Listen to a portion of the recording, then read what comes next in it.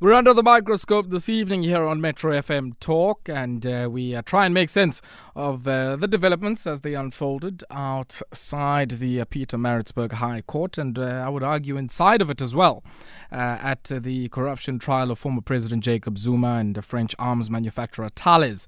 Now, the president had the opportunity after the appearance before the court earlier on today to address some of his supporters who had gathered outside of the court.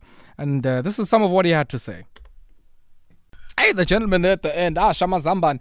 Yeah, so President Jacob Zuma there touching on some of the issues at play in the application to have Prosecutor Billy Downer SC, I understand, senior counsel, recusing himself from this particular matter, and also saying he's part of the conspiracy within the prosecuting authorities and even in the media to vilify former President Jacob Zuma. And on this basis, he's certainly conflicted and should not be, I guess, the one prosecuting this particular matter. I'm joined on the line by SABC Political Editor, Mzwandile Mbeje, to make sense of what he certainly has been following for much of the day.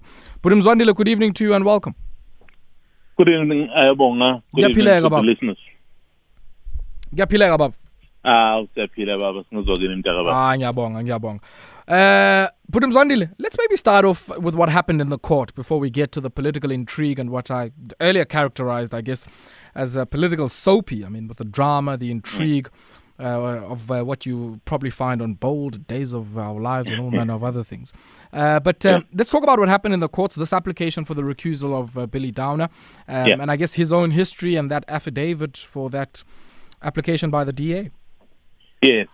I think what is important, this Zuma case has officially started. With those proceedings, it basically meant it is now officially underway. But what basically happened was that is why he took the plea. And then obviously, the plea was a not guilty plea.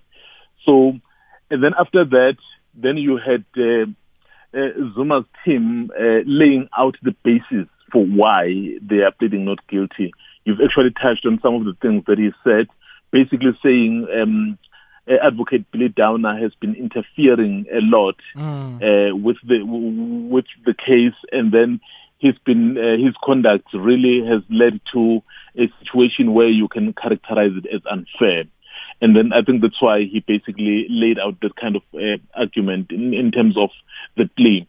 So, and interestingly, Ayabong, is that if, for example, the judge were to agree that indeed Advocate Billy Downer must recuse himself, so the next step from the Zuma side will be that the case must be dismissed because unfairness would have been proven. So I think that's what basically happened today, was that inside court, the proceedings got underway officially, and of course, that plea was the official start. Now, we know, of course, the trial will start in earnest. Arguments will be presented sometime in July. But it certainly does, I guess, foreground what we've just discussed, a lot of the other matters that happened outside of the courtroom. What do you make, I guess, of that big showing and people out in large numbers by any stretch of the imagination today? Let's maybe start off there before we get to who made remarks and speeches on that platform. Yeah. What I've been saying and obviously observing as someone who's very interested in politics, is that, yes, we are talking about the Zuma trial. But let me tell you, many of those people, particularly the leadership of the ANC, yes, they are there to support Zuma, but in essence, they are there to start their own mobilization. The fact that the suspended Secretary General was there, the fact that someone like Malusi Kigaba was there, that he was at the State Capture Commission last week, and then he's been facing all sorts of allegations. Oh, by the way, tomorrow he's also appearing at the very State Capture Commission. So, and then a number of other people who were there to go and offer support, not necessarily the PEC of KZN, which has gone there to make sure that they manage the situation, because if they are not there, I don't think you want to then allow your supporters really to be commanded or commandeered by others whilst you are there as a formal and official structure. But for me, this is the start of the battle of the soul of the ANC come next year, 2022, December. I want us to pause there, Mzwandile, for a second and take a quick spot break. When we come back, it seems, this sets the stage for many contests. But alongside that, I guess there might be this dialectic of, passionate divisions, if we think about it in that side, but also, I guess, the immediate expediency of unity or perceptions of unity as we near the local government elections. And we'll unpack those politics with SABC Political Editor Mzwandile Mbeje when we come back. 9 minutes it is before 9 p.m. You tuned in to Metro FM Talk here on the My Team Metro, and in conversation with political editor Mzwandile Mbeje. And we're talking this evening about the unfolding events outside the Pietermaritzburg High Court. Now, Mzwandile, you were saying that this is really, I guess, setting the scene for other contests that will happen inside of the African National Congress. But talk to me maybe about how some of the cracks have been papered over and managed to present some, semblance of unity, especially as we near the local government elections. Well, I think I don't think they've managed very well to paper over those cracks. If they did, for example, the suspended Secretary General wouldn't be there, because you know that in terms of the conditions of his suspension is that he can't be in public areas. But of course, I think he was very guarded today in terms of what he was saying. I think he tried to avoid things that would really throw him into more difficulty.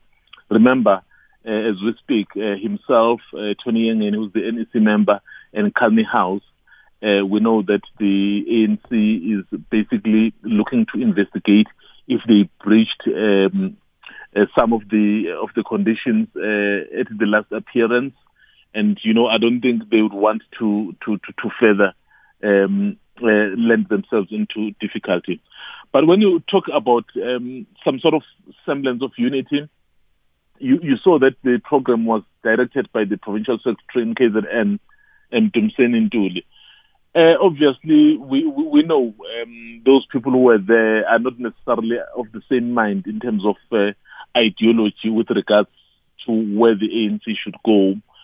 But for the sake, perhaps, of making sure that they look to impact, I think I would say, the electorate or the supporters more, they would try to be the ones who are absolutely irrelevant. But here is the other thing, other than what you are saying, which perhaps we may forget to speak about. Before former President Zuma spoke, I'm sure if you were watching, you saw that before he spoke, he said, you know what, I've got a young man here who I would like to greet you guys. Which one? Which young man? Because, there were two young men who came up. And then there was Duduzane Zuma. That one, okay. And basically, why I'm raising that is because Duduzane is now on record saying he wants to challenge for ANC president and, of course, to be the president of the country. So in my view, and given what is happening there, remember, perhaps the so-called RET forces at the moment, I don't think they have a candidate who would fight or would contest President Ramaphosa. Yes, he hasn't said he will contest, but I think it's logical and it's common cause that he is definitely going to do it. Given that Duduzane has made it clear that he wants to contest, and then you see his father basically introducing him, and then there's so much to read there, Albong. So yeah, you can see. Yeah. I mean, for me, there's, somebody was saying to me earlier on today that, in a way, he read a victory for, the provincial leadership of the ANC in terms of how they managed this, and really stage managed who could speak at the platform in order to make sure that there aren't any negative messages about the movement on that particular platform, while still expressing support for former President Jacob Zuma. But what becomes very clear is that even if you try and stage manage it like that, you are on a collision course insofar as Ace Magashule speaks on that platform. if you think about the legal challenge between him and the African National Congress, and in particular its National Executive Committee? Oh, yes. But interesting about this is that the provincial ANC does this after consultation with the national leadership.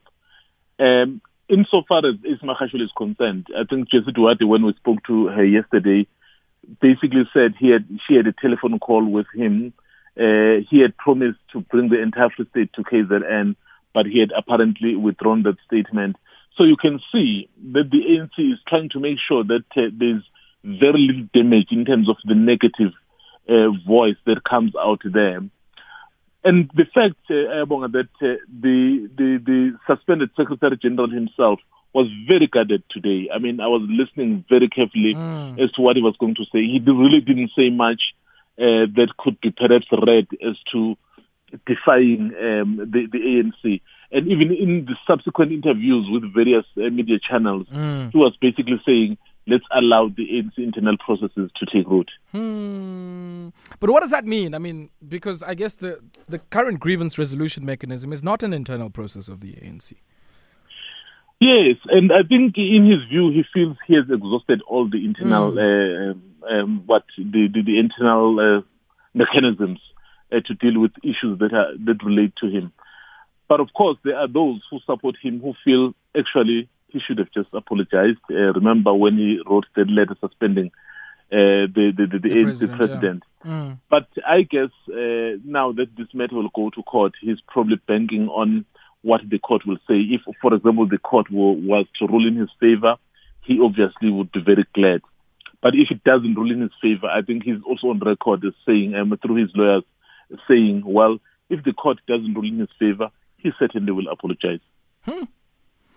And let's talk about the Duduzane matter for a second. I mean, I think, when the former president came out, introducing Duduzane to that audience that had congregated outside of the Pietermaritzburg High Court, he seemed oblivious to the fact that Duduzane, before he came out, had actually in effect addressed the same crowd and quite vehement in indicating that abanalo uvalo and abasabi muntu, and I'm quite interested in what you make of the optics of that, but also the choice of chance, because we do know, certainly in the political culture of the ANC, even those are often marshaled, as veiled messages or sub-tweets, if I can say that, to certain people. Yes, that's why I mentioned that issue of former president introducing Duduzane. In his earlier speech, Duduzane, basically, there's something that is very instructive that he said. He basically said, young people are here. The future is here. So who are young people? Obviously, he would fall into that category in the bigger political context. And then if he says the future is here, basically saying, I have declared my interest in the presidency and I'm here. And then for his father to then introduce him again is basically to say, this person who spoke to you actually has my endorsement. If you support me, I'm here. So clearly, as I was saying, Ayabonga, the so-called RET faction doesn't have a known candidate at the moment. So this is like a biblical anointing of sorts. Basically, in my view, that's how it is. So they have no candidate, and here's someone who's raising his hand to say, "I am here. I want to challenge." So, and that gathering outside court, as I said, they have gone there to support former President Zuma. But make no mistake, it's not so much about former President Zuma. It's more about them mobilizing for 2022. We are just a year away. Mzwandile Mbeje, thank you very much for your time. Mzwandile Mbeje, the SABC Political Editor, saying, the cards have been decked, ready to, be played as developments unfold, and of course as time ticks on all the way to the 2022 what would it be? Yeah, 55th National Conference of the ANC. Only time will tell how the cookie crumbles there. 9 p.m. is the time, folks. We're going to have to leave it here. And